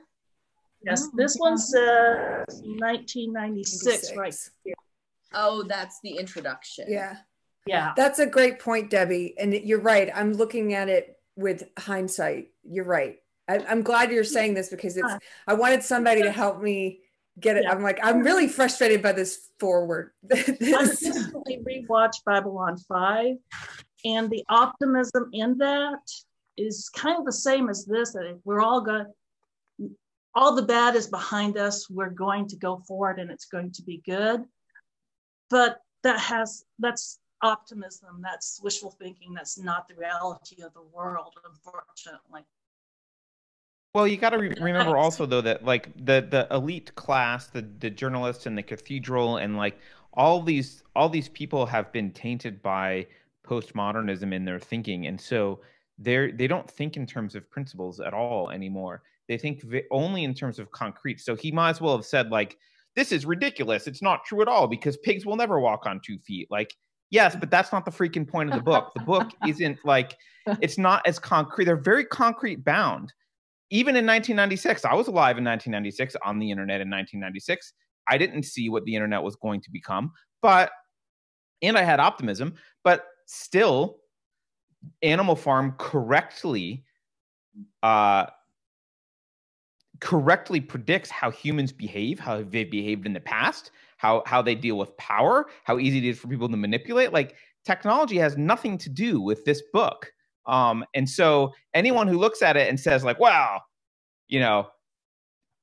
this never happened and it's never going to happen and we're past it now. It's not that they don't get technology. It's that they don't get ideas. They don't think in terms of ideas. Well, to be fair, I think he was saying, and he did get some stuff. I think I agreed with, like Jeanette said, the last sentence he says is true. He says in Animal Farm, Orwell left us a lesson about the human contribution to political terror that will always be as up to date as next year's election. At the very least, he's saying this is very relevant to elections and to like the way that Snowball and Napoleon were always I think it said in the book, you could predict they were always going to oppose one another. They would never agree. It made me think of the Democrats and the Republicans. Or the people that hate Trump, you know what they're going to say because it's going to be the opposite of whatever he says. So I think he got that right. And to be fair, I think he was saying, I think he's wrong in kind of sweeping the book aside and saying, they got it all wrong and this is something of the past. But when he mentions the internet, he's sort of... He never lived to see the Sesame credit system in China where you get a score and it feeds in everything from what you buy, what you spend, where you travel. The camera watched you go into a church. You lose a couple points. And it does respond to feedback of your neighbors reporting on you, or their their cross between a social worker and a police officer going around and you were heard arguing loudly with your wife, and reports that. So there's government people who are reporters. Your neighbors can be reporters. And then there's the cameras that are tracking you of, you were recorded on a camera crossing and it wasn't at the crosswalk. We're going to ding you for illegal jaywalking. And then punishments are automatically done. Humans are unique for being able to set up impersonal systems for systematic oppression, whether it's concentration camps or the AI that's moderating what you're allowed to do and then automatically bans you from the digital public square if you don't meet the standards of those in power. And we know that these systems, it's systems that are easily automated by the more advanced artificial intelligence that learns based on the preferences, feedback, and input by those in power. And we know that these systems and the AI reflects the values of those in power, because otherwise it wouldn't be implemented. As like the electronic health records systems, getting the feedback from the AMA and putting in questions like, do you own a gun? Do you have these opinions? And then adding it to a database and centralizing the records that are available to any researcher or government official who sees the need. They're only asking those questions because those in power reflect it. Yes, Trump is elected. We still have everything from academia to media to institutional power still in the hands of liberals. That's how they were able to weaponize the intelligence agencies against him to take him down and try to interfere in the election and shut down discourse. He's a beginning of a swinging back, but the institutional power liberals hold is being reinforced by the automation and the artificial intelligence that they control from Facebook, LinkedIn, other social media sites, health record systems. It's across the board, and it makes it much harder to organize individuals when your events get taken down from the public square. Well, you can still meet at a church or meet at a club and talk, but you can't notify and go viral and get 1 million people informed. They're intentionally limiting the speech. And then to quote Camus, the tyranny is always, the public welfare is always the justification of tyrants.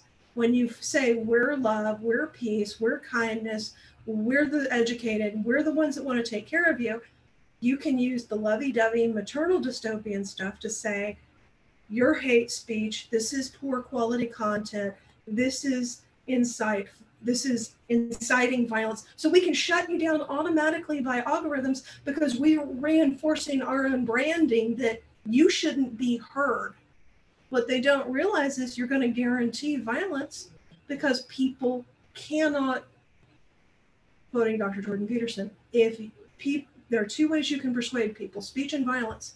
When you deny them the ability to speak in public, when you deny them access to the digital public square, when you now start seeing the anti-Trump protests allowed, but the protests of the lockdown are not allowed, and systemic oppression by removing those events and silencing those opinions, all they have left is violence. Now, I hope that we would see the change at the ballot box before it gets to the bullet box, but I see a lot of conservatives now going, yeah, liberals are right. There is institutional power and oppression. They're the ones doing it. But it now has a classic example. This guy just didn't live long enough to see the technology, implement it and impose it and oppress people using it.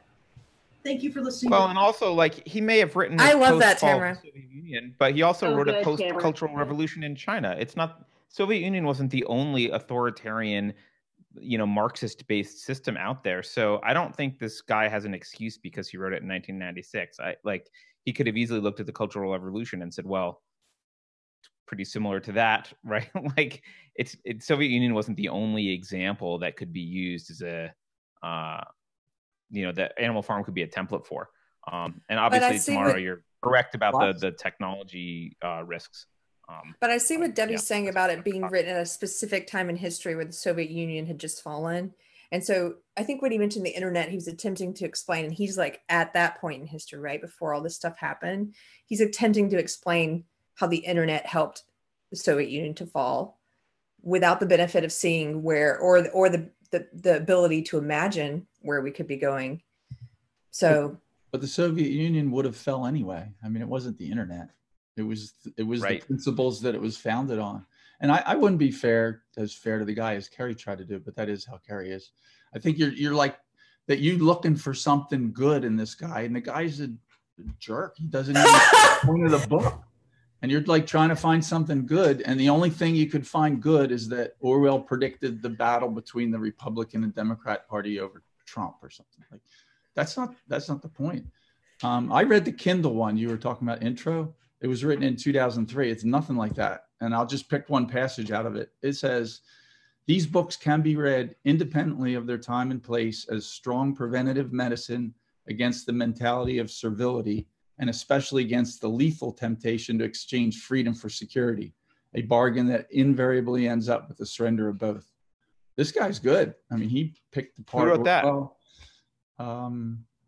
Christopher Hitchens. It's 2003. Oh, well, there you go. There you go. Yeah, that makes sense. Any surprise? Yeah, this is good. He talks about Orwell having been on both sides of the master slave during his life. He was in the military for a while, I guess. And so like Orwell saw the master slave relationship from both sides. And this guy says Hitchens says that's how he could see it. It's definitely predictive of all kinds of things. It's not just Stalin, it's Hitler and Castro. And my girlfriend's listening to it, walking around the apartment doing stuff. Like I gave her a 10-minute quick overview of it. She didn't know about the book. And it took her in 10 minutes. She's like, oh, well, that's Nelson Mandela. Like she sees that. He kind of fooled people, got in power, and then destroyed the place. She's South African, right? What? She's South African, right? Yeah, she grew up I in remember South that. Africa. She was born there. She was in college in Pretoria when Nelson Mandela took over. And about 10 years later, she got out.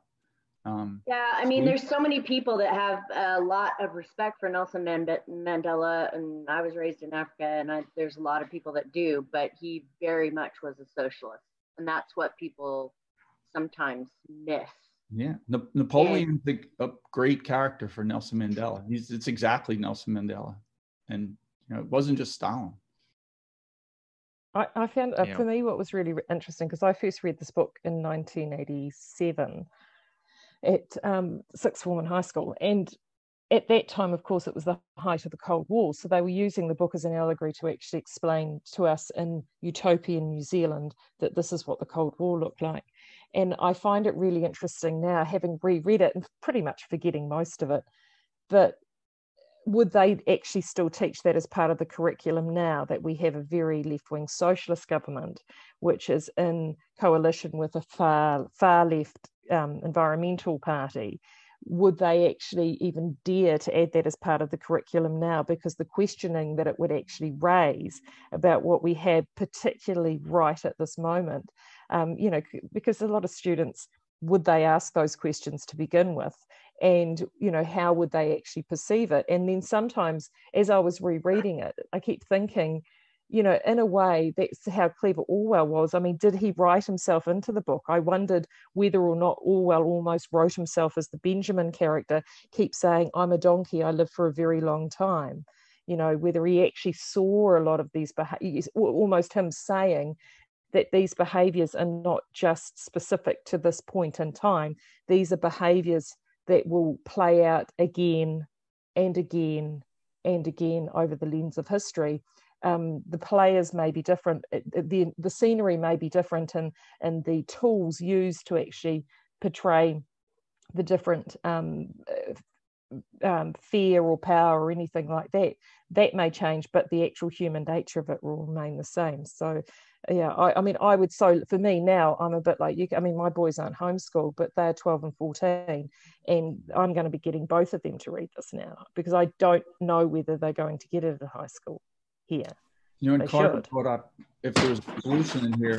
I read a thing on about the characters online on a website, and like this says, Benjamin bears a similarity to Orwell himself.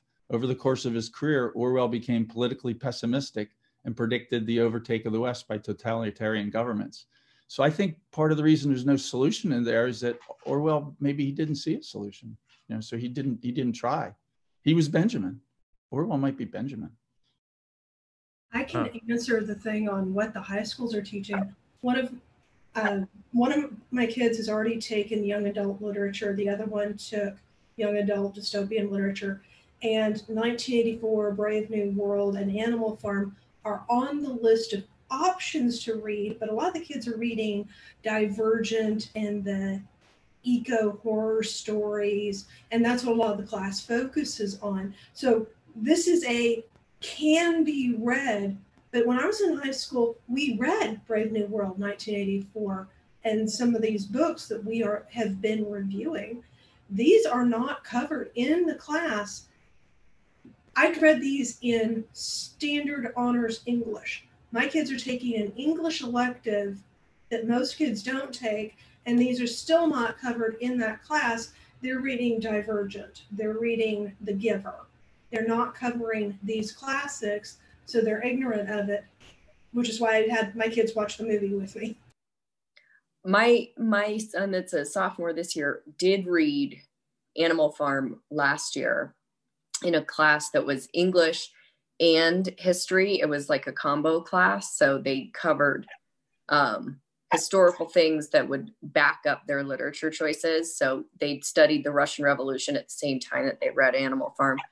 This year, he's currently reading Fahrenheit 451 for his English class. So, I mean, there are some schools still doing the books they need to be doing. That's good. I'm sure that he would rather be reading Divergent. He has already read that. But I think it is a big problem for, like, my oldest son went to school in Denver, his high school. And that school, which was much more diverse and urban, they didn't read really any classic books. It was much more light fiction, just on the excuse that they just want him to read anything. May I pop in for a second? Yeah, we haven't heard from you yet, Alan. Please, yeah. So first, on the point about the books being optional, I can attest to that. So, I mean, I graduated high school like 5 years ago, but I was allowed to read 1984 as a summer project, but we never actually went over any of the books in class or anything like that. And sorry, I just ran up my stairs a little out of breath. The teacher gave very little feedback on it. There wasn't like any in-depth analysis of it by the class itself.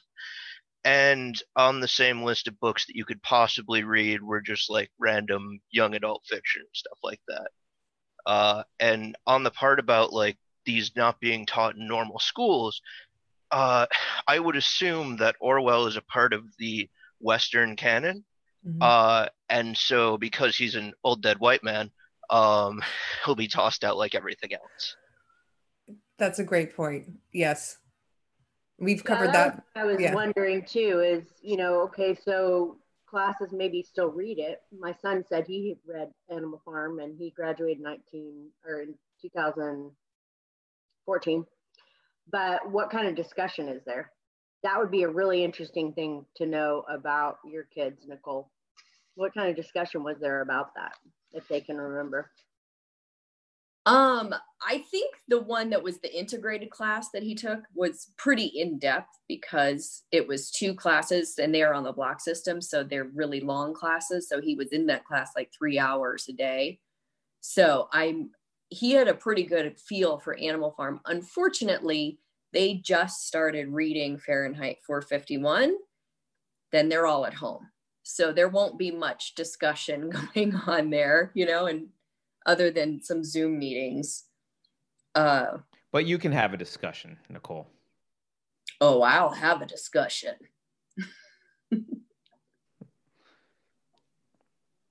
Yeah. Okay, so guys, I think because it's been a couple hours, we're going to go ahead and wrap it up. But Did anybody have any things that points they really wanted to make or observations they had before we wrap up that they didn't get to make yet? I had one little thing that when Carter brought up about who Benjamin was early, I sort of was chewing on this, and I think the character, the archetype of Benjamin is like the old wise guy who sits in the corner smoking his pipe, sees everything, knows almost everything, and is super selective about who he shares any of that knowledge with. Like in Lord of the Rings, like Treebeard. He doesn't talk much, and he doesn't say much, but when he does say something, it's meaningful. Totally. On it as an archetypal feel. And he's been around forever. Like he's like, you've never seen a dead donkey. Can I bounce off of that for a sec? If I remember correctly, it was Pol Pot who instituted the Year Zero policy. So the communists had figured out that those types of people are dangerous, and so it's better to just kill all the people over a certain age than allow their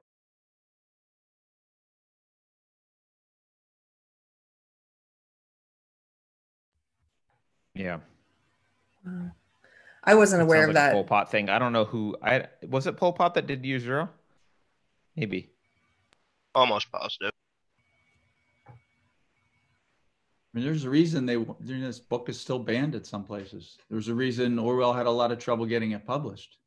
I mean, the intro here talks about he went to lots of publishers. Nobody wanted to publish it because the UK was partners with Russia at the time. So they didn't want to call him out. And there's like Renata is probably a reason they don't read it in South Africa schools. She didn't even know about it until recently. Yeah, well, I mean, it's definitely an anti-authoritarian book, no matter how you slice it. So I can't see any government liking this book because it demonstrates the means by which power is assumed and used. So I think making it optional and making it a summer reading project is just a step to banning it entirely. I'm going to find out. Yeah, and it's also a step to like pulling it down to the same level as other books that are like, oh, it's just like this other stupid book. It's just regular fiction, right? It's not. There's nothing special about this book. That's an important message to send to kids if you're trying to indoctrinate, right? Yeah, I'm going to find out in Florida. Like for Florida, they may not want to read it. Like in Florida, schools are not allowed to use old original source history books. They have to use books that are a certain age. Like I think it's 10 years, and you have to get new ones. What? And I saw the one that they're using in my school. It's called A Modern American History. The title totally gives it away. A Modern American History. They changed it. I'm sure it pulls off of Howard Zinn a lot for that. Yeah, probably.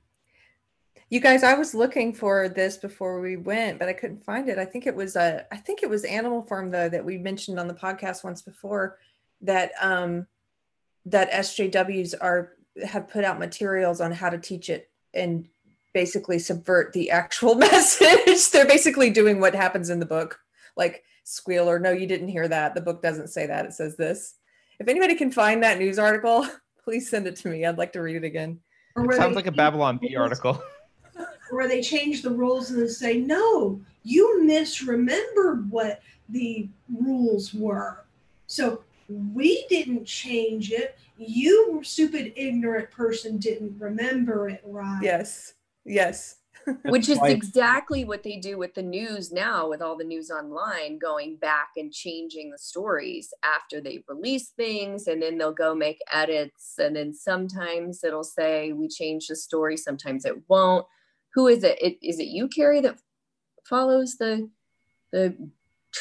tracking the gray lady? Maybe it's Dr. Carlin. Talks about a Twitter site that like archives New York Times articles so it can track how they're changing headlines and substance and all that.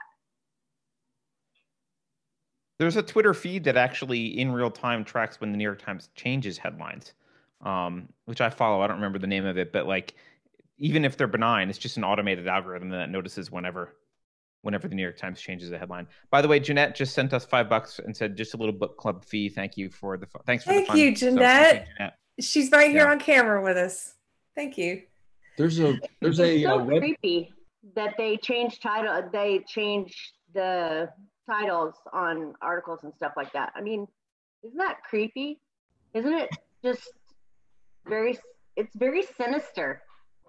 There's a website called the Wayback Machine, I think is the name. I've used it. It archives web pages, and you can go and find a date and just look up stuff. It's a huge server. I think it's called the Wayback Machine. Yeah, I use that quite a bit to see how they change. Yeah, archive.is does that. They're all the same.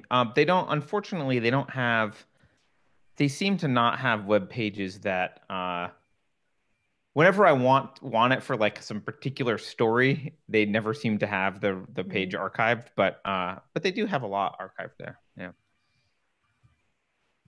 Well, thank you guys very much for joining us for Animal Farm. It's funny, this was, I think, the shortest book we've read yet, but one of our longest discussions. I felt like there's just a lot to say about this book, especially right now. And I really appreciate everybody joining us. We're gonna probably for the next book, pick another nonfiction. So we'll go back and forth between fiction and nonfiction, although this feels a little like nonfiction, doesn't it?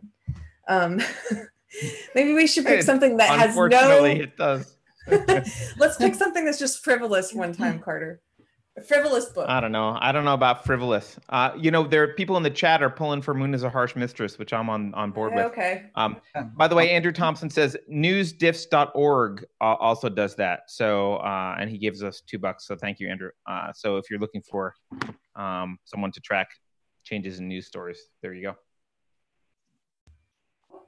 All right, and Carter, I just wanted to show you my shirt to see if you agree. This is the shirt I chose to go out on the town today, walking around.